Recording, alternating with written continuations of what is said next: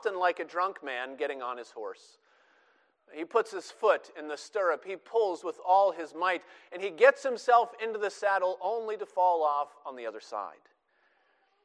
I'd like to add a qualification to Luther's statement. I agree with him. The church is all too often like that with many issues, but when the church struggles with overcorrection, when we pull too hard and wind up on the wrong side of the horse, that's not a problem of our Christian faith, it's a problem of our human sin. This is where we began our study 2 weeks ago before a break for my family vacation. We recognized that the world's schizophrenia creeps into the church regarding sex and sexuality. And so there are some folks outside the church who treat sex so casually as to make it a matter of bodily function and nothing more. It's just something like eating or drinking. It's just something natural. On the other hand, there are those who make sexual choice or sexual freedom the defining characteristic of our human identity. We talked about that. And in response to those errors, if we are not being guided by the wisdom of God's Word, we as believers, we can overcorrect a bit too far in the wrong direction. As we open our Bibles today, in 1 Corinthians chapter 7, that seems to be the sort of thing that Paul is dealing with. For the previous 2 chapters, if we had been reading through 1 Corinthians and studying this together, you'd see that in the previous 2 chapters, Paul has been trying to impress upon this church that sexual morality, that sexual purity is something very important. He told them that because the Lord is for our bodies, what we do with our bodies actually matters. So he said Christians are called to flee from sexual immorality. He said to the Ephesians, fornication and uncleanness must not even be named among you. Immorality is a serious thing. Okay then, if immorality is so serious, if it's so dangerous, maybe the best way to avoid immorality is simply to avoid sex altogether. At least to avoid it as much as humanly possible. You know this logic.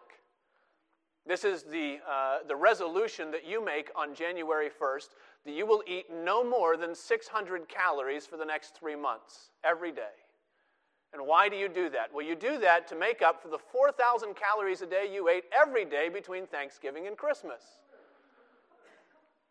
Right? There's a certain logic to that approach. It says that if gluttony is bad, well then food must be the problem.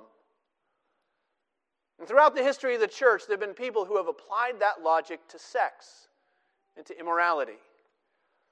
One of the most extreme examples we might cite in more recent years were the Shakers, a fanatic religious sect who required all followers to renounce sex and marriage and to live in a communal society while they waited for the return of Christ. Most believers don't take it that far, but many live their lives with a sort of underlying suspicion that sex itself might be the problem behind our immorality. This is a long-standing view within the church. All the way back in the 4th century, the church father Jerome put it this way. He said, all those who have not remained virgins, following the pattern of the pure chastity of the angels and of our Lord Jesus Christ himself, they are polluted. There's the assumption. The assumption is that sex itself, wherever it shows up, is polluting. And so maybe it's better then to avoid it altogether. Maybe better even to avoid it in marriage. That seems to be the issue that Paul is wrestling with here. Notice the setup in verse 1. He says, now concerning the matters about which you wrote. Obviously, Paul is turning to a new topic. The Corinthians had previously written to him, and when they did, they had asked for clarification on a few items. For much of the rest of this letter, Paul will, one by one, deal with each of their hang-ups in turn. And this is the first one. The question of whether it's good, he says, for a man not to have sexual relations with a woman. In the Greek, the word is touch. It's good for a man not to touch a woman, but the ESV is a good translation. We understand by the context, this is not talking about a handshake. This is a question of sexuality. The question for us, though, if we want to understand this passage, is whether this second half of verse 1, this statement about what is good or not good, whether the second half of verse 1 contains the question from the Corinthians or whether it contains the answer from the apostle. In other words, do the Corinthians think that sex should be avoided, or is Paul teaching them that that's what they ought to avoid? You notice in our ESVs, if that's the translation you have before you, it has this line in quotation marks, but we mentioned last time in chapter 6 that the Greek had no such thing. That means we have to make an interpretive decision.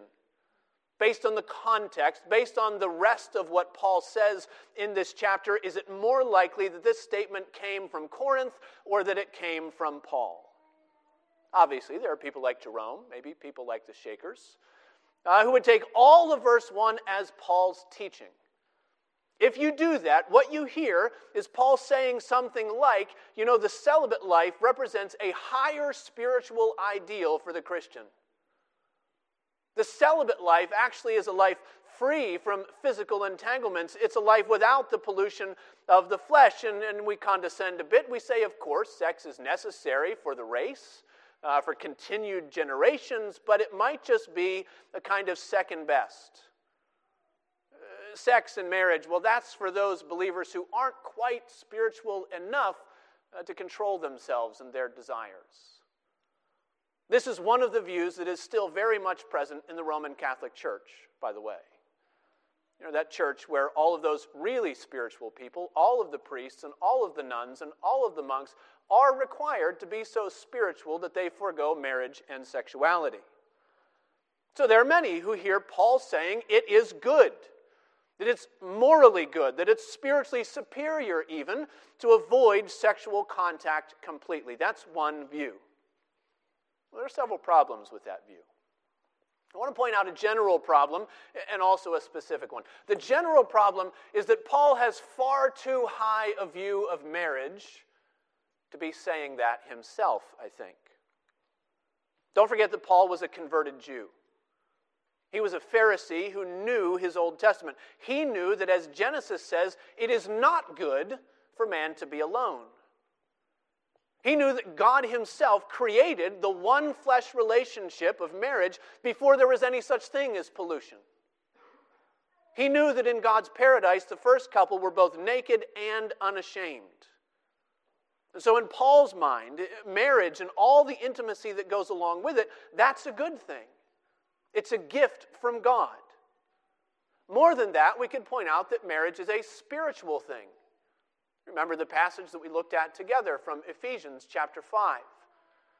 This one flesh union between a husband and a wife, Paul said that actually becomes a parable to understand the covenantal bond between Jesus and his bride, the church. This mystery is profound, he said, but it refers to Christ and the church. So just generally speaking, I would say that Paul has too high a view of marriage to make it some sad second best for the Christian.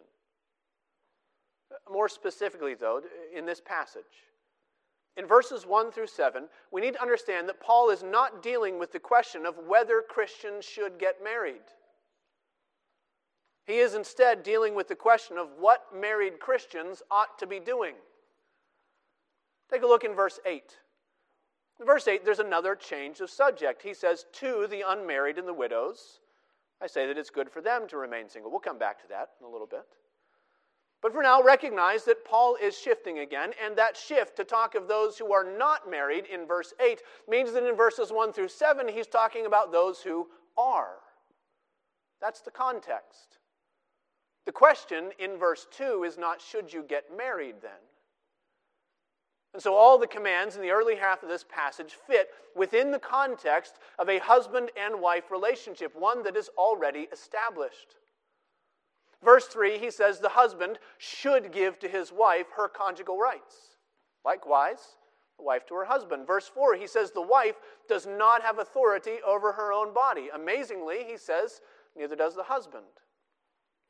As an aside here, you notice how wonderfully mutual this all is in Paul's estimation.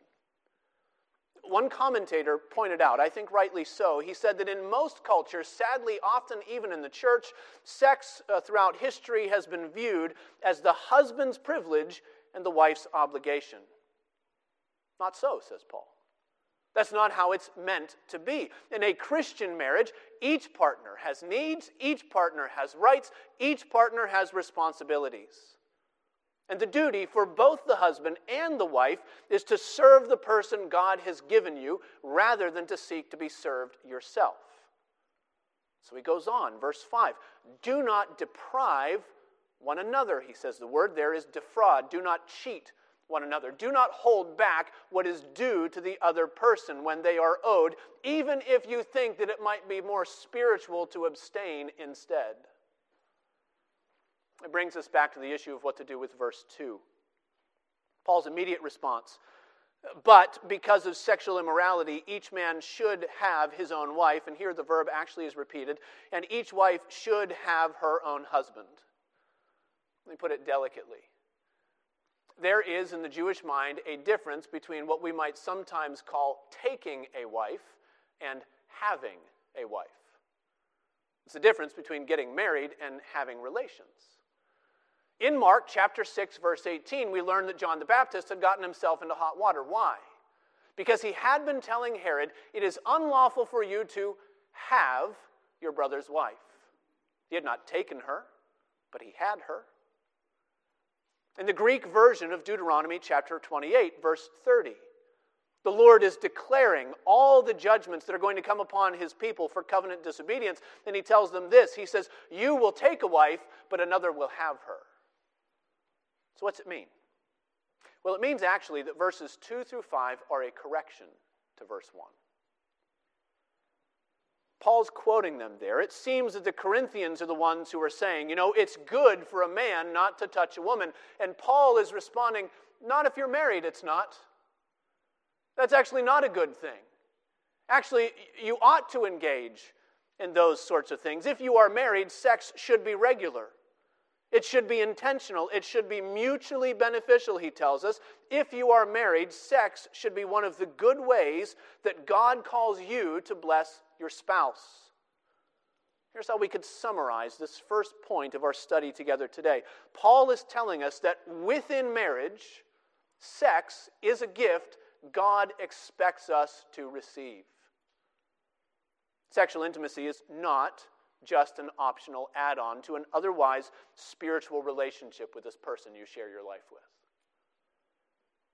It is not a second-best option for those who can't control themselves.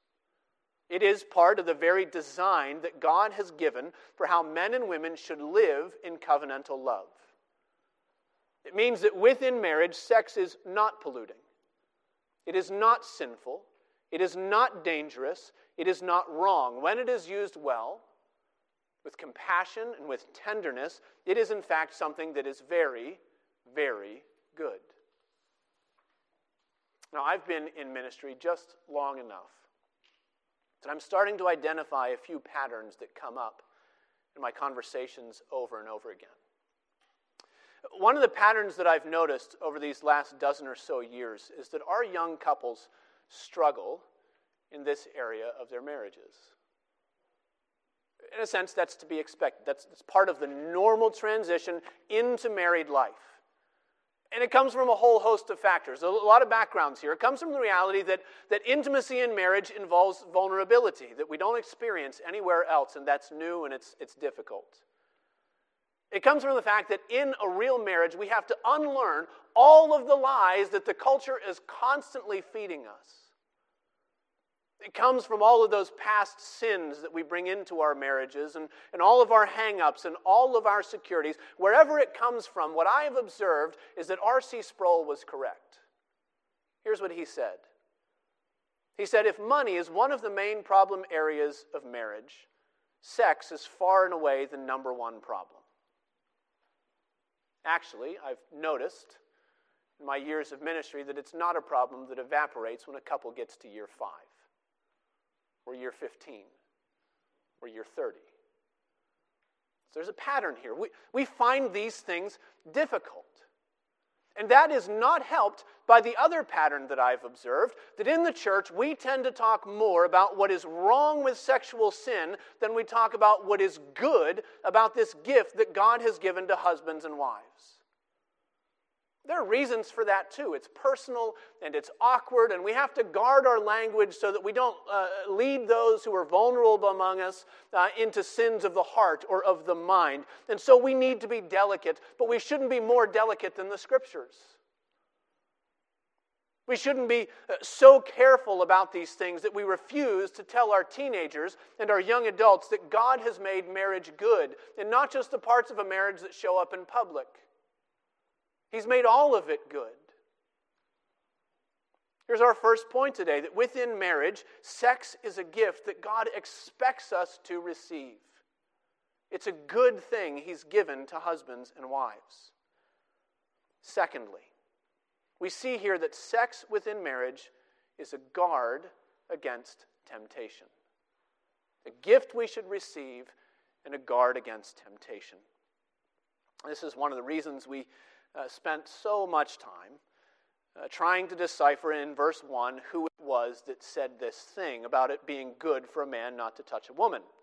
The reason we took the time to explore that is that the answer of whether it was the Corinthians or Paul, it makes the difference between having a very low view of marriage or having a very high view of sexuality. And I think that's what this passage represents to us. Verse 2, look at it again. Paul says, "But because of the temptation to sexual immorality, each man should have his own wife, and each wife should have her own husband." Let's try not to be embarrassed or offended at the connection that Paul is drawing here by these things. God's word is telling us that a mutually satisfying marriage bed is a powerful protection against many of the forms of temptation that we all encounter on a daily basis. No, he's not telling us that intimacy is the only reason to get married. He's not even telling us that it's the main reason to get married or one of the main reasons to get married. And no, he's not giving you some money-back guarantee that time alone with your spouse will make all of your other hang-ups with sexual temptation just magically disappear. Let's not try to make this more than what Paul is saying, but let's also not make it less than what he's telling us. God's apostle is telling us that inside a Christian marriage, this gift from God is a guardrail for your soul. It's a blessing to you to help you walk in purity. That idea is mirrored in verse 5, but with a little bit more detail. Read it again, verse 5. He says, "Do not deprive one another, except perhaps by agreement for a limited time, that you may devote yourselves to prayer, but then come together again, so that Satan may not tempt you because of your lack of self-control." Imagine for a moment how that statement must have landed on the ears of the Corinthians. Imagine how it must have sounded to this church that's still dealing with the hangover headache of imbibing too much Greek philosophy and these ideas about the body being bad and the spirit being good, you know. For that matter, imagine how that statement still sounds in the ears of many well-meaning Christians who believe that, the spiritually serious life, it's all about asceticism. It's all about extreme self-denial. Imagine how it sounds to people who have been misled to believe that the God of the Bible is a tight-fisted, miserly God. That whenever you ask Him for something like a birthday cake, He gives you oatmeal on principle so that you don't start expecting too much. There are people like that, Many of them are sitting in Presbyterian churches. Because their extreme devotion to the sovereignty of God has not led them into understanding the joy of being His, but rather has prepared them to think that the only way people grow in the Spirit is through heartache and suffering. The Lord does grow us through heartache and suffering, by the way. But He also grows us by showing us how much joy there is to be found in the gifts that He gives to His children. So Paul gives this wonderfully counterintuitive spiritual advice. He says, are you struggling with sexual temptation? He says, is your marriage on shaky ground because of the weakness of your flesh? Well, then by all means, you ought to pray about it. You ought to do it together if you both agree to. There's nothing too wonderful. There's nothing impossible for the Lord. By all means, pray for God's help to resist the evil one. Just make sure you don't pray too long. Right? Make sure your spiritual exercises do not hinder your sexual relationship with your husband or with your wife. Make sure that your zeal for prayer doesn't put a stumbling block in front of the other Christian who has been given into your care in this life. That's what Paul's telling them. That's why I think verse 6 actually ought to be connected backward to verse 5 rather than forward to verse 7. Verse 6, he says, now as a concession, not as a command, I say this. Actually, in verse 5, he's given us both. He's given us a concession and a command. He's given us something that believers can do. He's also told us something that they must do. What can they do? Well, they can abstain for a while if they want, if it's mutual, if it's good. If it leads to times of devotion to the Lord together, and there are seasons in every marriage where that's probably a really good thing to do. And you can do that, he says. You can. Perhaps, he uses the word. But what they must do, verse 5, is to come together again. He says, so that Satan may not tempt you. He says, what they must do is make sure they do not deprive one another. Why? Because this is the relationship the Lord has appointed to help you both guard against temptation. This is straightforward biblical wisdom. Paul has not come up with this himself. He's inspired by the Holy Spirit, but he's just repeating the same ideas you find in the Old Testament. Remember Proverbs, chapter 5, verse 15. It says, drink water from your own cistern, flowing water from your own well. Verse 18, let your fountain be blessed, and rejoice in the wife of your youth.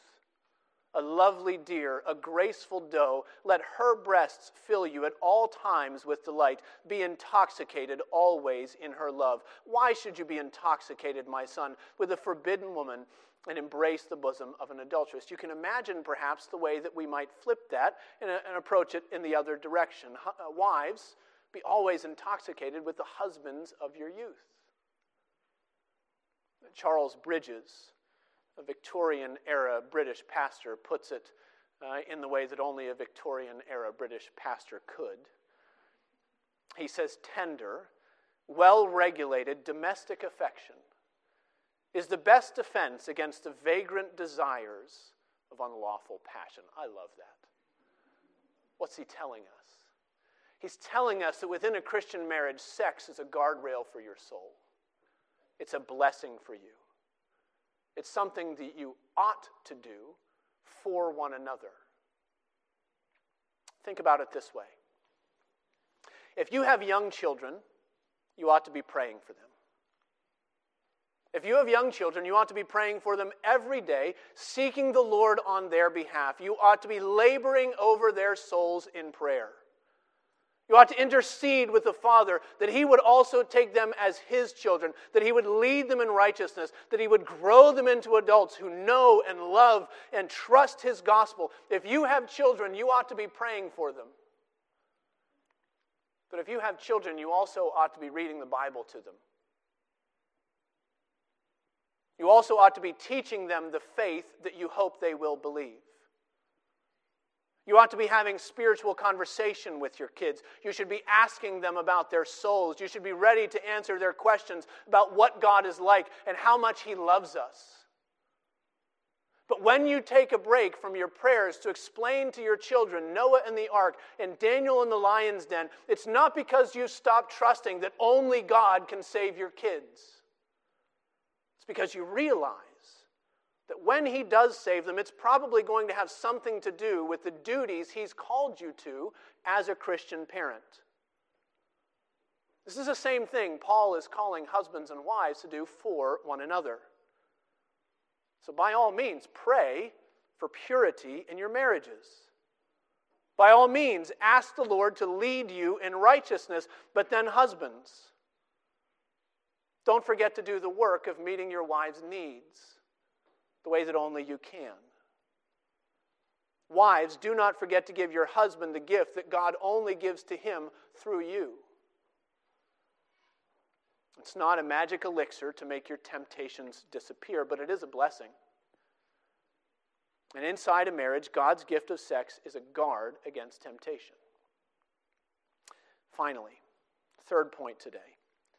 We need to know that what God wants for his people most is not pleasure. It's purity. What God wants is not pleasure, but purity.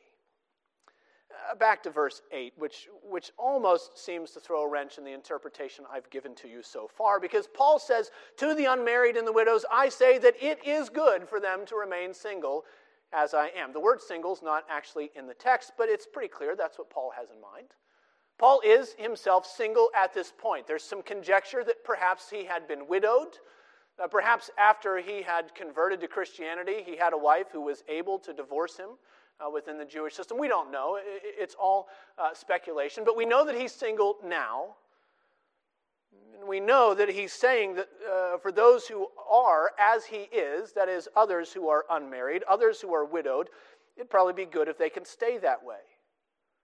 He says it's a good thing if they can abide their current state, if they can focus their attention on pleasing the Lord instead of pleasing a spouse.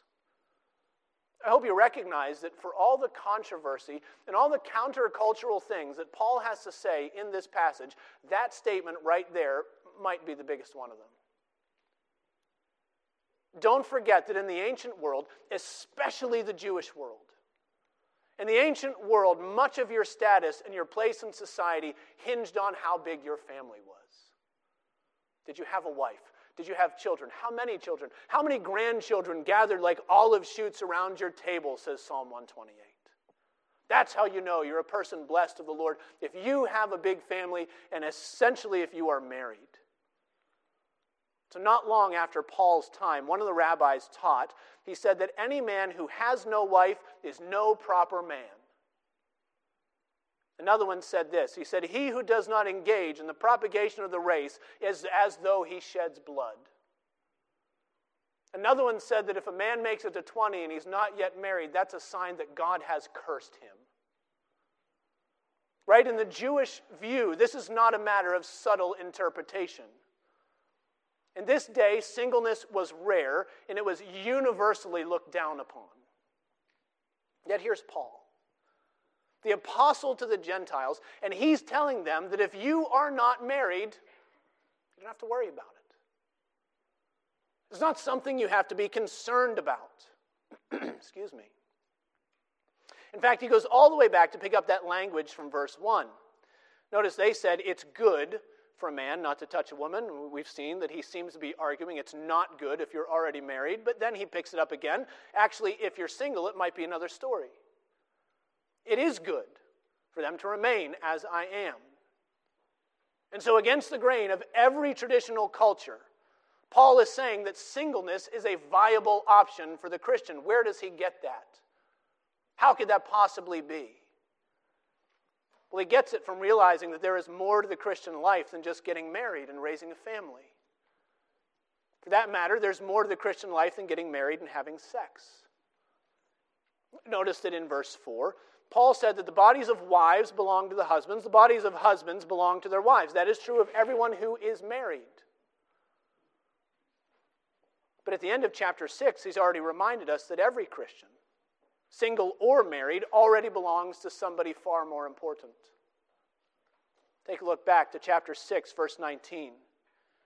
Or do you not know that your body is a temple of the Holy Spirit within you, whom you have from God? You are not your own, for you were bought with a price, so glorify God in your body. Paul's telling us that married or single, widowed or engaged, all Christians belong first to the Lord. Each Christian is called primarily to serve the Lord with their bodies. Thank you for serving me.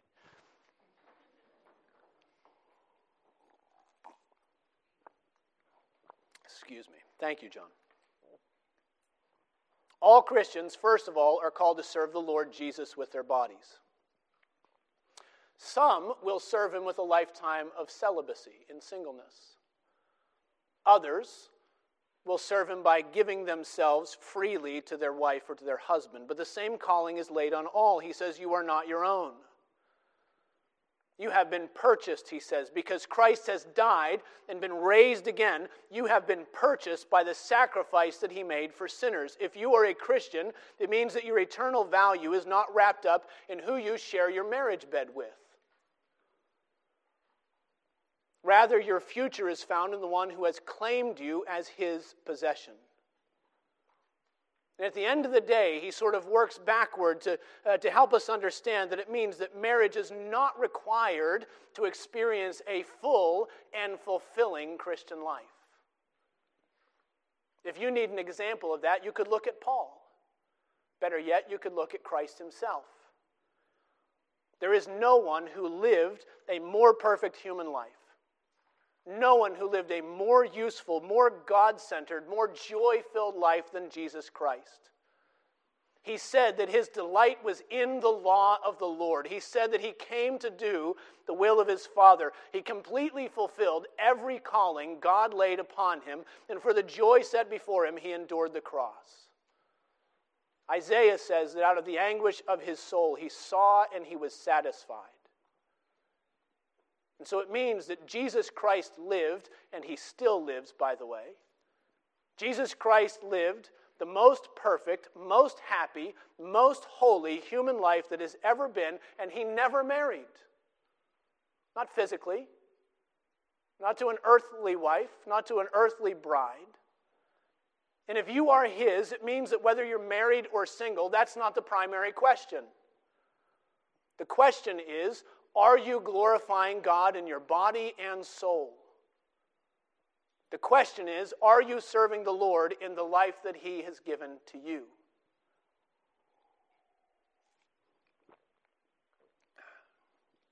Now that brings us finally to that question that you know almost has to come up in this passage. The issue of what some people have called the, quote, gift of singleness. If you spend much time talking to 20 and 30-somethings in the church, you might be aware that this phrase, this idea, can cause a lot of anxiety, a lot of stress among those who are in the church. There are some, of course, who aren't yet married, and they wonder if the fact that they are not married necessarily means that they have been chosen for this gift of singleness.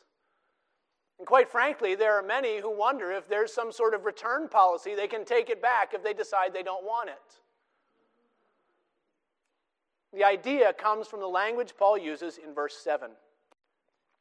He says, "Now I wish that all were as I myself am, but each has his own gift from God. One of one kind, one of another." Now the thing to notice is that Paul does not use this phrase, the gift of singleness. That's not his term. He does say that he wishes that others were as he is. He also says the Lord has uniquely gifted him in the way that he's not gifted others. But then because he talks about his singleness later, somebody at some point, who knows who it was, put those two ideas together and the so-called gift of singleness was born.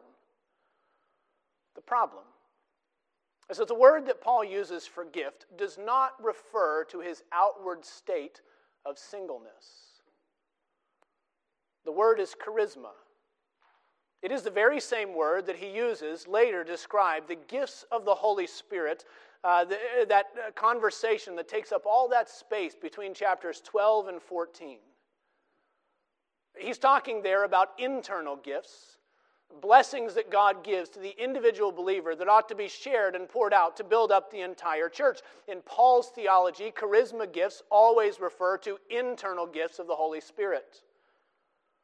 You might know that charisma, this idea, is a kind of watchword in the letter to the Corinthians. Because here's a church that prided itself on their spiritual gifts.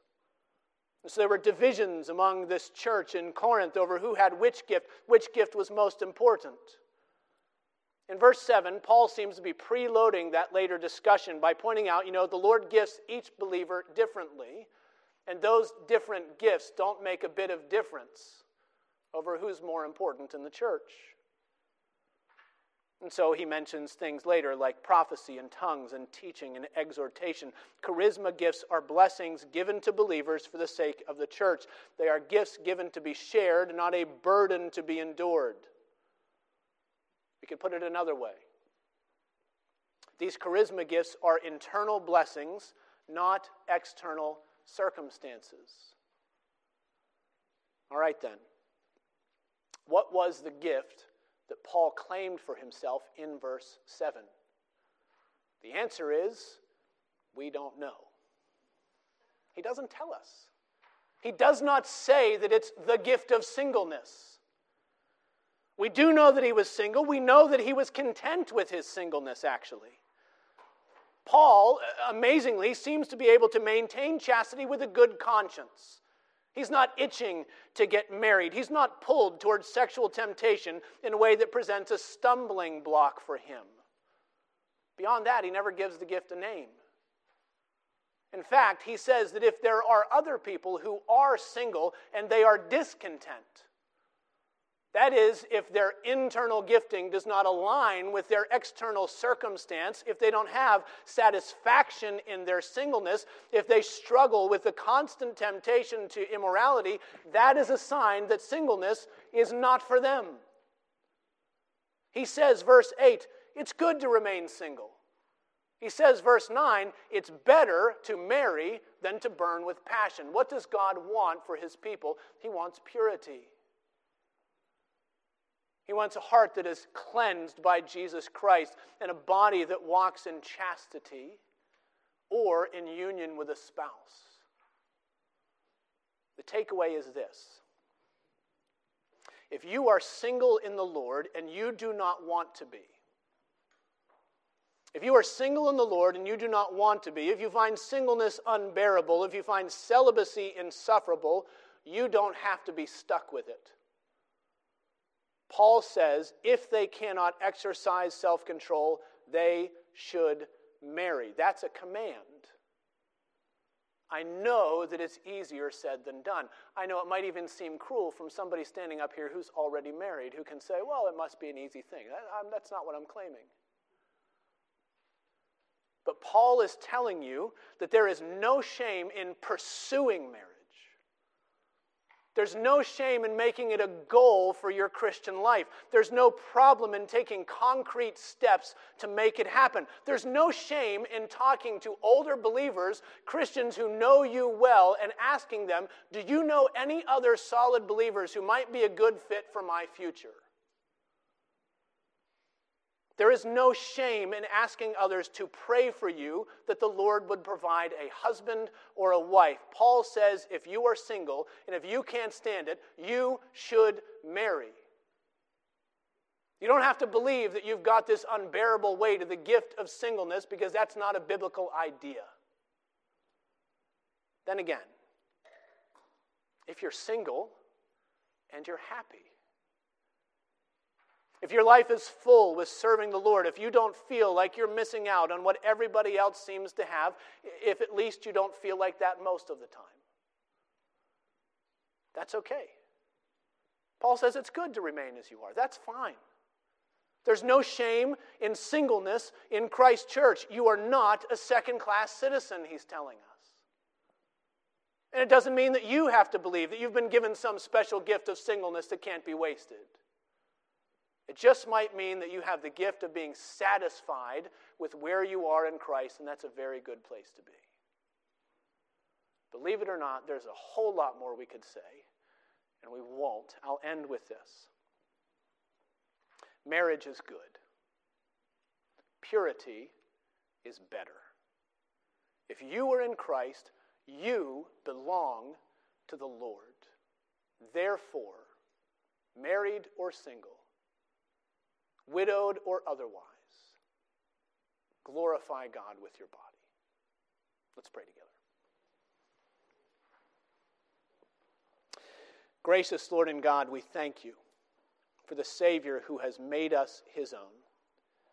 We pray that you would help us in all of our various life situations to understand how to apply these things. Lord, this is difficult, no matter where it hits us.